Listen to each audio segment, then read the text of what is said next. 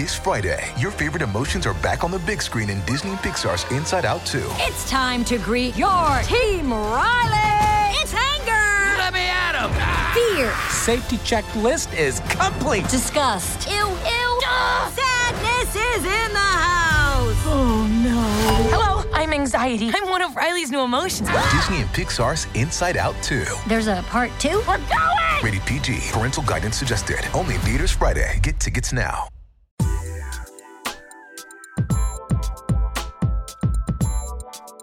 This is Laura Stark at Vanderbilt University. I had the great chance to talk with Susan Merrill Squire about her 2017 book, Epigenetic Landscapes, Drawings as Metaphor. The book is about media and specifically representations in biology and ecology. And the book looks at how beings and their environments, their natural environments, political environments, institutional environments, mutually and simultaneously shape each other. As Squire puts it, the aim of the book is to access more complex understandings of development at multiple scales. The epigenetic landscape to which the title refers is a form of representation of the embryo in a particular context. And so the book looks at the ways in which this representation of the epigenetic landscape has been used in other fields, but also how it shaped the field of embryology itself. So in a variety of cases and really beautiful chapters, the book looks at the field of embryology, of graphic medicine, landscape design, and bioart. I had the chance to talk with Susan Merrill Squire along with 4 students in my graduate course at Vanderbilt, New Approaches to Science and Technology Studies. Those students were Beatrice Satizabal, Leah Lamote Nacone, Henning Ander, and Rebecca Rahimi. I hope you enjoy.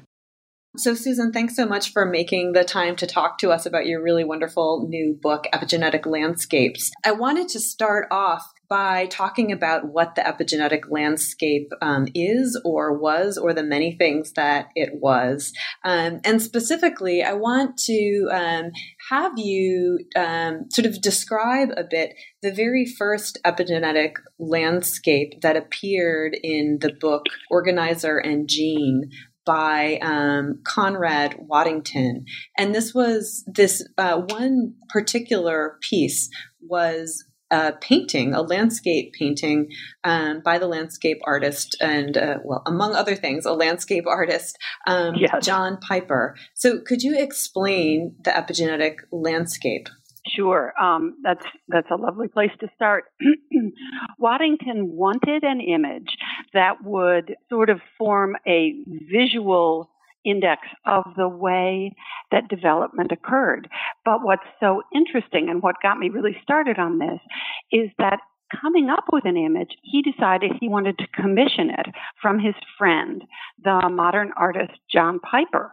And so he asked his friend to draw the epigenetic landscape. And what we have is a lovely drawing that shows a river flowing between very steeply channeled banks and with some brambles in the foreground. And you can see the river tumbling along it. It's a very active river.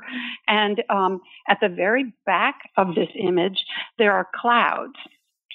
And I found it, obviously it's great to think that here's this scientist who wants an image for the new genetic and embryological field that he's creating right at the interstice of these two things, but that he chooses this image as the model. And what's even cooler about this, actually, is that when he describes what the image is for him, his description is a little wacky. It's you wouldn't think of it as a very clear scientific description. It's almost poetical. So he talks about it as, and I'm doing this from memory, he talks about the image as the river is flowing away into the mountains and the seas at the back. So it almost doesn't make sense because, of course, gravity would suggest a river can't flow up toward the mountains. And he talks about it also as giving him some kind of peace because it allows him to image something that's pretty difficult for a very stodgy kind of simple biologist to think about, but this image does it for him. So that's lovely. His description, I mean, I could read the whole description. I don't know if we want to take the time, but what he says is, looking down the main valley toward the sea, as the river flows away into the mountains, it passes a hanging valley, then 2 branch valleys on its left bank. In the distance, the sides of the valleys are steeper and more canyon-like. So that's the image of the first one. That's the first image. The image then, and I don't know, are you okay with me just going on into the other images, or do you want to stop with that? Well, let me just ask a quick follow-up question, and then Sure. I'd love to hear about talk a bit about the other images. And the first thing to say also is that Waddington, of course, was the one who really came up with the term and the concept very early on of the field of epigenetics.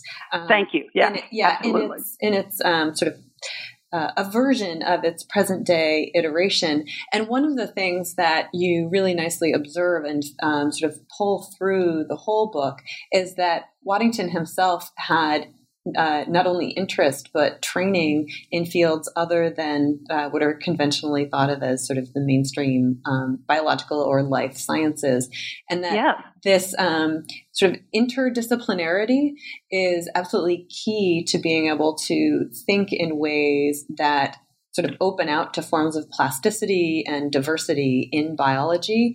And so the issue of interdisciplinarity and reading this book as a critique of narrow disciplinarity, which you also see, I think, as I feel like you're showing that you can see the narrowness of disciplinary thinking that is possible by reading this landscape image as a critique as well. So I just wanted to flag that and have you talk about the other iterations of the epigenetic landscape. Sure, happy to. And thank you. But you totally nailed what I'm working at in the book, so I'm very happy. You're absolutely right. So what's interesting is when the next epigenetic landscape image is created, Waddington has moved away quite a bit from the artistic, very kind of poetic, artistic visual image of the first, and we have something that looks much more schematic. It's a ball on a hill, and it's done in sort of line drawing. It almost looks as if maybe it's been engraved.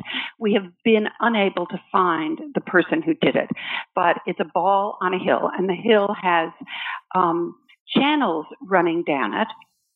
And the sense is that the ball is going to roll down the hill to the bottom of those channels. And so there we are with a pretty cut and dried, pretty abstract image of what is intended to be either an embryo or a totipotent cell on the top of its cell fate, in other words, before anything has happened.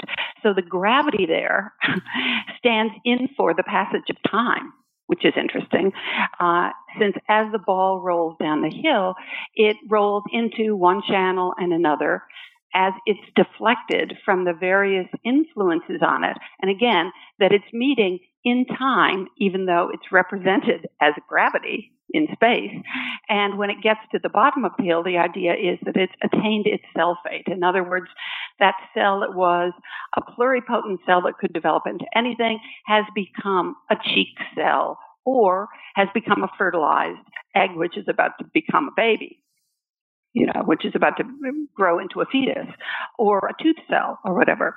So that's the second one. And one of the things that's so interesting to me about that image is how detached it seems from the sort of embodied experiences that it speaks of and testifies to, as opposed to the first image, which really does seem pretty grounded in a relationship to the environment, the world out there, very non-detached.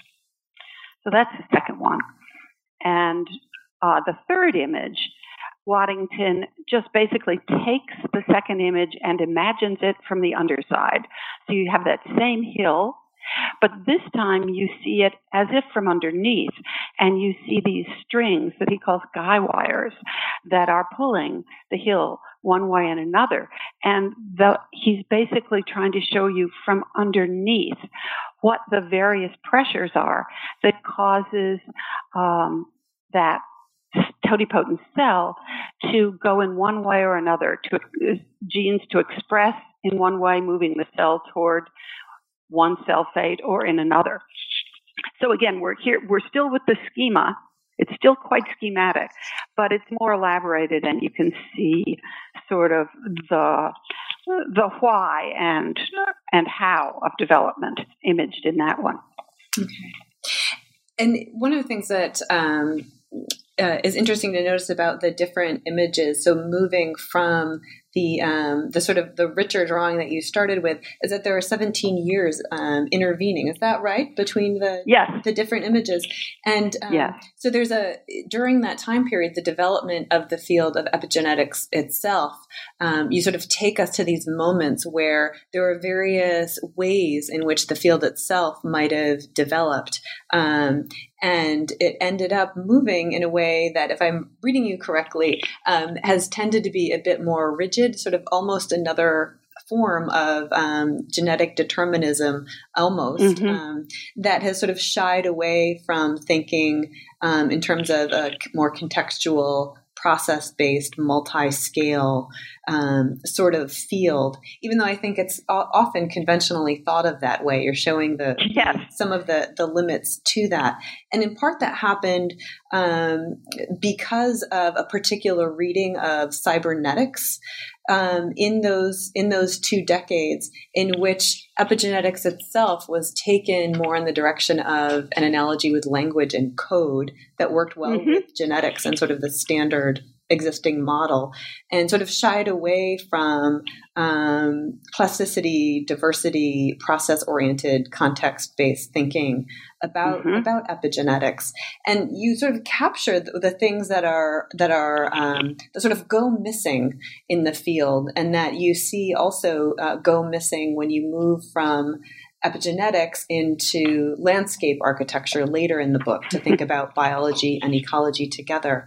And this is all sort of flying for you under the banner of feminism. So one of the things we wanted to ask you about was your conception of feminism and the ways in which you see it inflecting this book, with your really, I think, generous fare, but really generous references to Sarah Richardson and Evelyn Fox Keller, and really shining the spotlight on other scholars as well. So I'm going to hand the mic over to Henning for this question.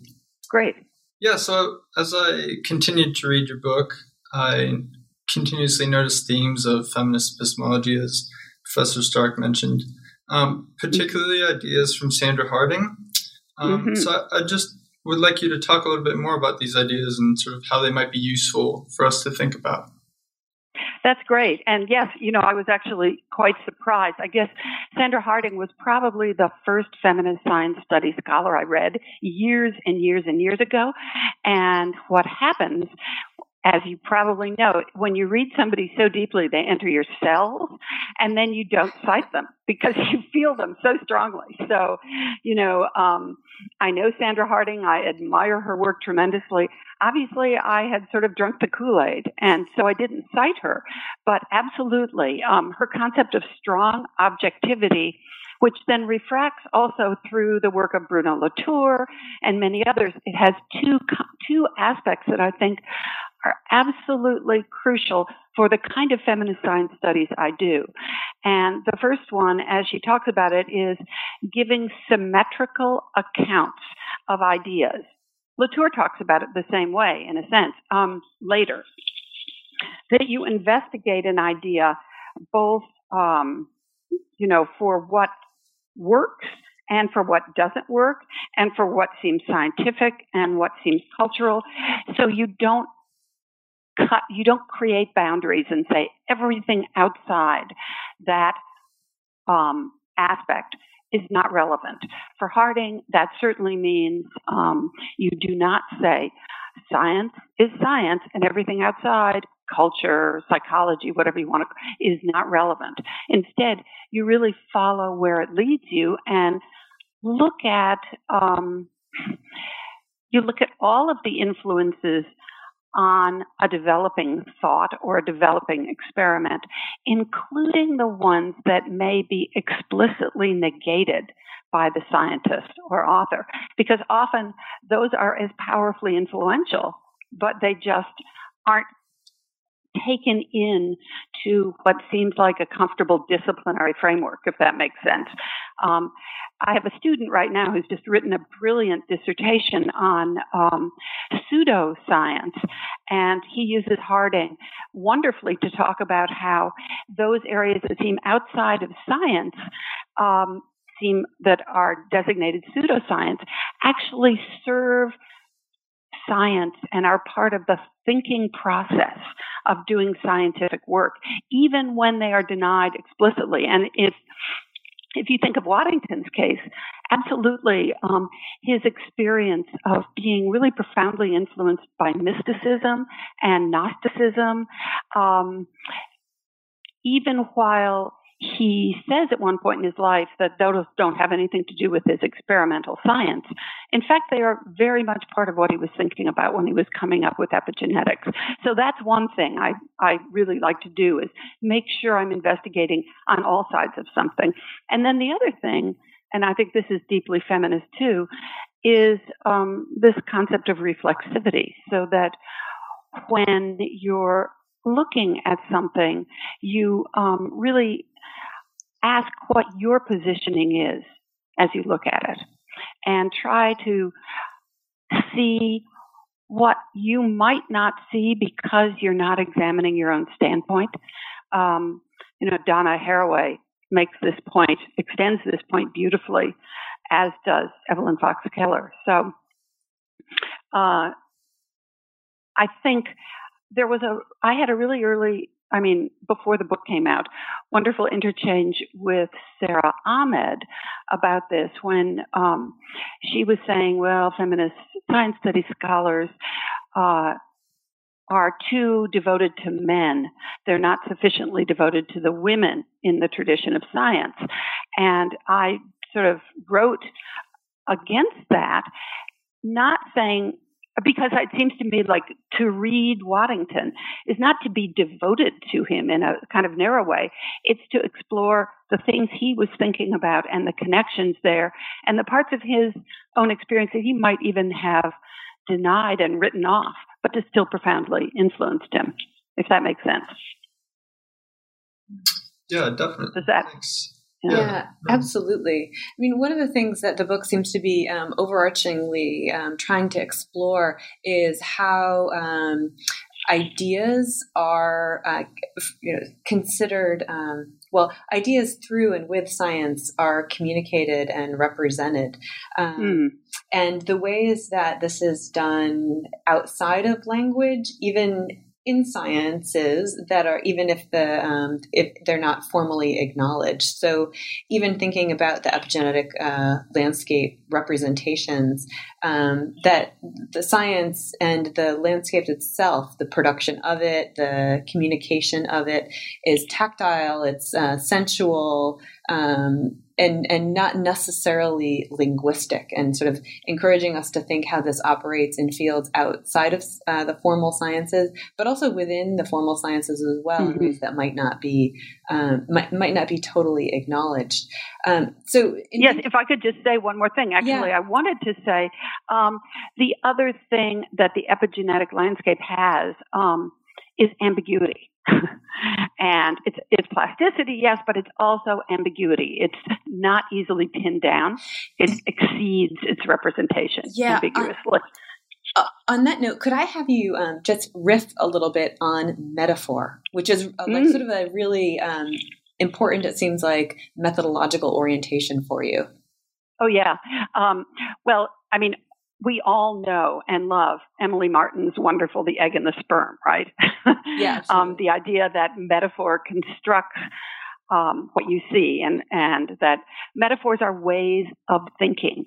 We think with metaphor. And so, and Susan Sontag says, oh, no, we can't have metaphor. We need an exact science, and illness is metaphor. We should eschew all metaphor. But in fact, metaphor is the engine of scientific thought. And that space between an exact representation and a metaphoric representation, that's the place where the thinking happens. When I think about comics, you think of it as the gutter. That's the place where the activity, the movement, the freedom, the creativity comes. But metaphor in general is a powerful engine of scientific thought. And Waddington knew that. And I think scientists today know it as well. So, the idea that language has authority, actually, I think authority is not the important thing as far as science goes. The important thing is ambiguity and space to catalyze creative thinking and doing, if that makes sense. Yeah, absolutely. I mean, one of the things you do really nicely in, I think it's chapter 3 of the book on the graphic embryo. So thinking about graphic medicine in the spirit, and thank goodness more recent popular interest in graphic novels, you show that Waddington and other scientists have used forms of animation, sort of graphic medicine, to convey ideas about epigenetics. But actually, there's also this very close link in the ways that the technologies of science work. That parallel the ways in which sort of graphic medicine works in terms of animation, but also seriality and also rhythm as well. So breaking things into frames in a way that show a patterned process over time. So can you explain a little bit about this similarity? Well, first of all, I would say that it's important to distinguish between what Waddington was theorizing when he got to epigenetics in, say, 1940 and afterwards, and what he and the others at Strangeways were doing in the 20s and 30s. Because there they were talking about embryonic development, and they hadn't really worked through epigenetics yet.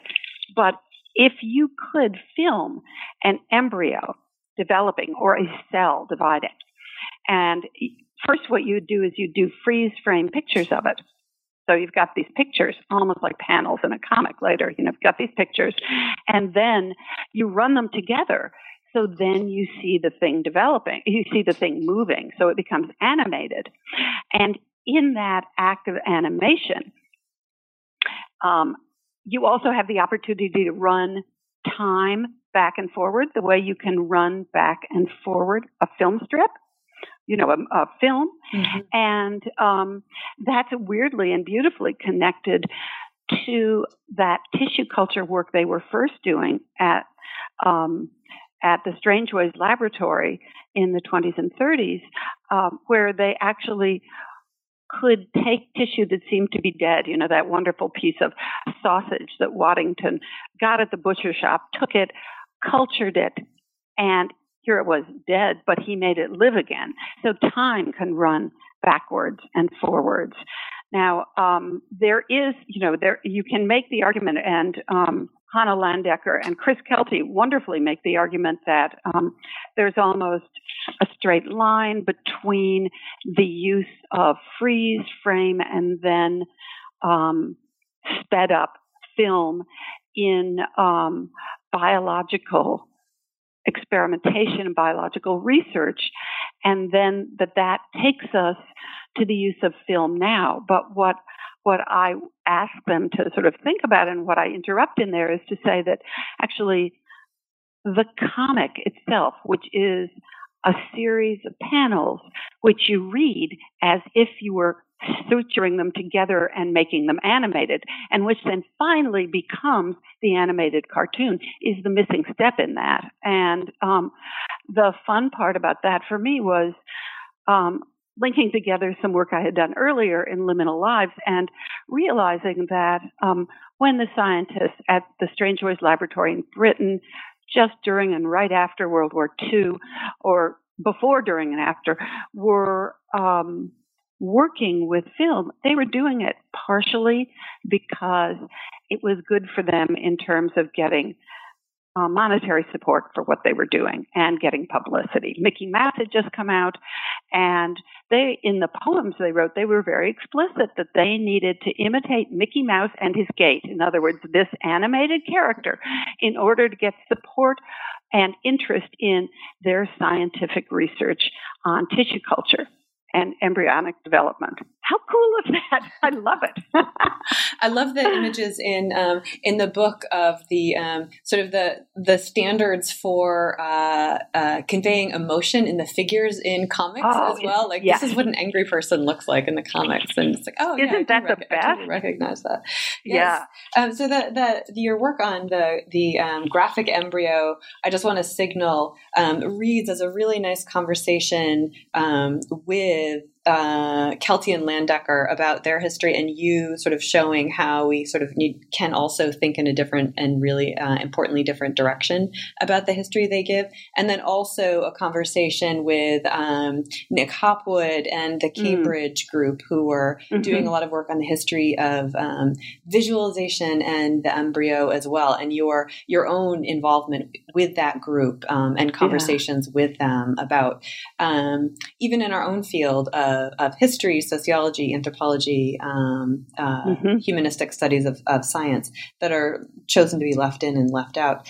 And then also, I'm really glad that you mentioned your previous work, Liminal Lives. So thinking about Waddington in the earlier period, people working at Strange Ways, and then also your other really, I feel like, important book among your many books that are flowing through this chapter is the Graphic Medicine Manifesto. Oh, yeah, thanks.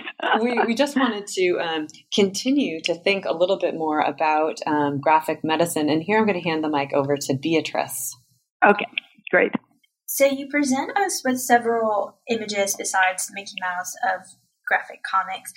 And can you tell us what values they would obscure and highlight of the field of epigenetics? What values they would obscure? Yes. I'm sorry, and how they would represent epigenetics? Is that what you're asking? Okay, sorry, I'm having a hard time hearing, I think. So the values that these comics would obscure. Well, I suppose I don't think of them as obscuring values. I think of them as extending and embracing additional values. But I suppose you could say if there's a value that's being obscured, it's the value of singularity, precision, and autonomy. Singularity and precision being the representation of something scientific, like, an embryo is an embryo. We know what that is. We can stage it. We know exactly where it belongs. But then you get some of the amazing work on embryology by Paula Knight or David Small's fantastic book, or even Kai Zaleka's work, and you realize embryos are not just one thing. To quote Virginia Woolf on To the Lighthouse, they are many things. And one of the things they definitely are is contextual, and they have meanings that extend beyond the merely medical or the merely scientific, or I would even say they connect and they expand what the medical purview really should be. To be thinking about the embryo, to the woman carrying it, to the environment in which it's coming into being, to the community which might receive the embryo as, figuring aspects, say, of disability that have powerful community once the embryo is born. People with disability waiting for that embryo with disability to be out there and be part of that community. So I'm not sure if that helps, but that's sort of a start. Tell me what you think about that. Yes, that's great. Okay. One of the ways to think about the book is sort of imagining different ways of forms of relationships among media biology and also ecology. So thinking in this ways of being and beings in sort of environments, either construed as what we'd conventionally call natural environments or built environments, political, institutional environments, and how these, your book offers a way of seeing how they connect across different scales and scales of time and also scales of space. And in one place you write, and I think this is, I really appreciated this, is that your aim is to access more complex understandings of development at multiple scales. And so development is not only sort of a history of embryology or thinking about embryology and those necessarily, but in 3 of the chapters of the book, you're looking at landscape design and bioart, this particular project going on in Berlin to try to think about ways of imagining development. And so I wonder whether we could ask you a little bit about bioart in particular. And here I'm going to have Rebecca take over. Sure. Well, art is pervasive throughout the book, and not only in the epigenetic landscapes and their visual representations, but in the way that you present visual art and these types of multisensory performances to us. And in Chapter 7, you discuss bioart presented at the Art Laboratory Berlin. And in other chapters, you discuss the works of landscape architects and multisensory performative installations. We're interested in learning about how you found these individuals, collectives, and pieces, and why you chose those works to represent the epigenetic landscape. Oh, that's such a great question. And it's making me think that one of the feminist aspects of this book, I think, is acknowledging and going with the personal, right? In other words, rather than thinking the personal is that subjective thing that taints your ability to produce knowledge, I think for a feminist, the personal is like serendipity. Follow the people that you come in contact with and see what you can learn from them. And I was very lucky to have been introduced by the bioartist Suzanne Anker when I was going to Berlin to the community at Art Laboratory Berlin.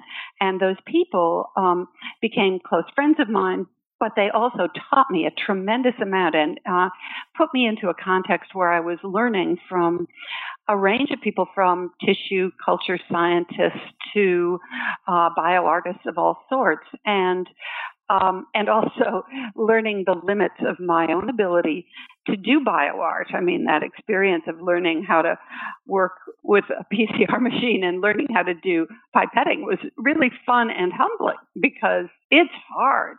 And I enjoyed that tremendously and felt like what we were doing there was almost like performing a kind of communal performance art around the sort of around the edges of, or the interwoven communities of biology and art and kind of even theater. So in that chapter was really came out of the experience of just listening to the people at Art Laboratory Berlin as they spoke about the varieties of development. Now, the kind of development I was dealing with in the chapters on landscape architecture, which was also tremendously fun for me, had an interesting slippage. I mean, when I was writing the book, I thought, oh, how am I going to organize this? It's huge. All right, well, I have the 3 images of the epigenetic landscape, the river, the ball on the hill, and the view from behind or underneath. And so I got very interested in riparian landscapes, river-based landscapes. And I found, again, because of a lucky accident, I found the work of Anuradha Mathur and Dilip de Kunhar, with these fantastic landscape architect team at the University of Pennsylvania, who do work with rivers, deltas, the Mississippi, and I started reading their work and thinking about that as almost the embodiment of, or the, making kinetic the idea the first epigenetic landscape of the river. So at first it was development as in, how does this river flow? How does land develop? But then it became very clear that in their later work, Mater and da Cunha were also talking about development in the economic force, the idea of bringing development to the quote-unquote underdeveloped world. And what I found so powerful about what they do is that when they are looking at a river delta and discovering that the act of mapping that river does violence to the actual ebb and flow over the course of a year of that water, that is connected to the violence that's done in multinational development when people come in, when a country comes in, when England comes into India and decides that they're going to rationalize what's going on with its landscape. And so I was just so interested in the sort of slippage of the idea of development from something that is that we think of as being a purely positive good into something that actually contains in it a certain kind of violence and needs to be rethought. I didn't do as much as I would have liked to do with the idea of a forcible teleology of development, the idea that even when we're talking about embryonic development, there's a teleology and there's an outside of that. But recently I was talking to Rosemary Garland Thompson, who is a disability studies scholar, and we had a long conversation about the idea that the normate development of an embryo is itself a violent teleology because the embryo could develop in another way. So that's connected too. Yeah. One of the things that I want to signal for people who haven't read the book yet, but I hope will soon, is that in the chapters on landscape architecture, you nicely tack back to some of the conferences, conversations, and these sorts of things that Waddington was having in the field, that where you had options, sort of ways to go and ways of thinking in a scalar contextual process-based thinking about the embryo that then gets pulled, maybe not directly, but through images and through the different readings that people were doing, gets pulled into other fields. Thanks. Yeah. Yeah, including landscape architecture. And the sort of the issue of I can't remember whether it was talking about Jenks, the landscape designer, but thinking about creative misfits. And here, it's Ian McHarg, I think. Yeah. Okay. Yeah, Ian McHarg. Yeah. And I, on this point, I wanted to ask Leah to take over to talk about how to think about scientific models and what she was thinking of as outsider consciousness. Oh, great. Yeah. Go ahead. Sure. I was really curious as I looked at your professional bio and noted that you have an interest in marginal zones and outsider consciousness. I was wondering, how do you see those interests manifesting throughout your study of epigenetics and the ways that models work as that liminal space? Oh, lovely. Yes. Again, it cut out a little bit. So I heard outsider consciousness, but I didn't hear the first thing you said. You said interest in marginal zones. I was marginal zones, yes. Right? Thank you. Yes. Let's see.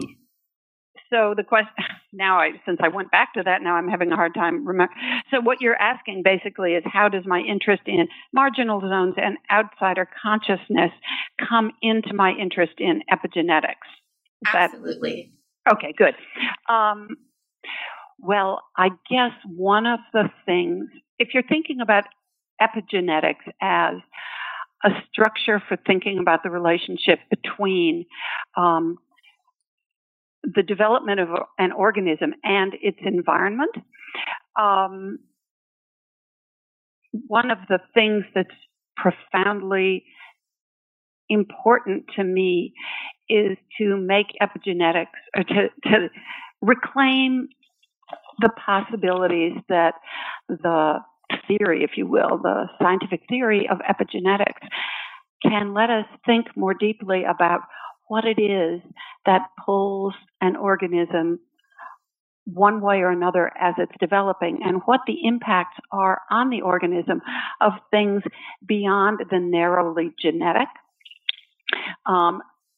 Feminism, I think we've been excited by the potential of epigenetics, because all of a sudden you can think not only of the influence of the maternal cytoplasm and of mitochondria, but you can think of the influence of the mother and of the community on the developing child or developing fetus and then child, and that you could even think about how things like structural racism, trauma, etc., shape the growth of the child. Some of that, I suppose, is outsider consciousness, as in thinking these people's lives need to be testified to and given a voice. That's something that's also true in graphic medicine, the really crucial thing of finding a way to speak for those whose voices are kept out of the conversation.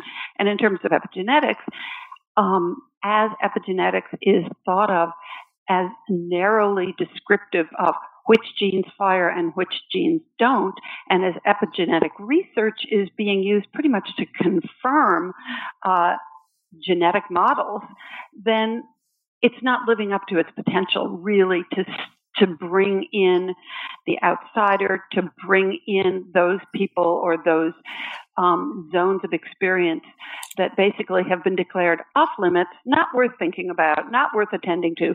And I think because we society or medicine has taken that position on them, it's really not doing the medicine it should be. Society is really not being the society it should be. So I'm very committed to doing what I think literature and art have always done, which is I'm committed to reclaiming the broader and more ambiguous and more powerfully liminal aspects of experience, which were originally in epigenetics as Waddington first started thinking about it, but which got kind of cleansed from it and then were warehoused, if you will, or were kept in a standing reserve in literature and art and science. And we can find them there and reintroduce them to the field. That's great. Susan, we have so many more questions about the arrangement of the book itself as an art and science object. But we've taken so much of your time already, and really, really grateful for this conversation. So I just wanted to wrap up actually with a long quote from you, which we particularly admired, that comes at the end of the book, and you pose this question and give us an answer to the question of why we should care about epigenetics. And now what you write is that we should learn about epigenetics so that we're able to contest the way the field has been and is being redirected and narrowed in scientific research and medical practice. We should do so to recapture the potential of the epigenetic landscape as a methodological prompt crafted at the intersection of art and science that can, when used creatively, amplify the options we have for exploring the complex network of interactions that's biological development. That we should do so because over its developmental history, the field has seen many promising interventions that were resisted, reinterpreted, redirected, or refused, and that we should return to. And because even in this frequently reductive, deterministic, post-genomic era, feminist scientists are hoping that the epigenetic landscape will enable them to forge a more multidimensional science. But, and here I'll say this is a great part, but there's one additional reason to learn about epigenetics and the epigenetic landscapes.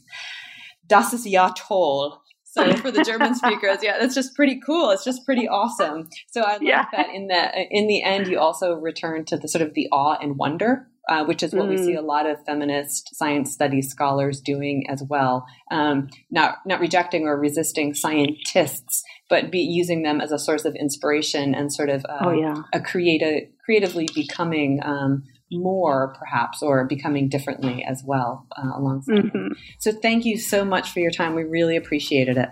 Oh, thank you. And thank you for being such great readers of my work. I'm really touched, and it was a very powerful experience. Thanks a lot. Yeah, thank you. Thank you.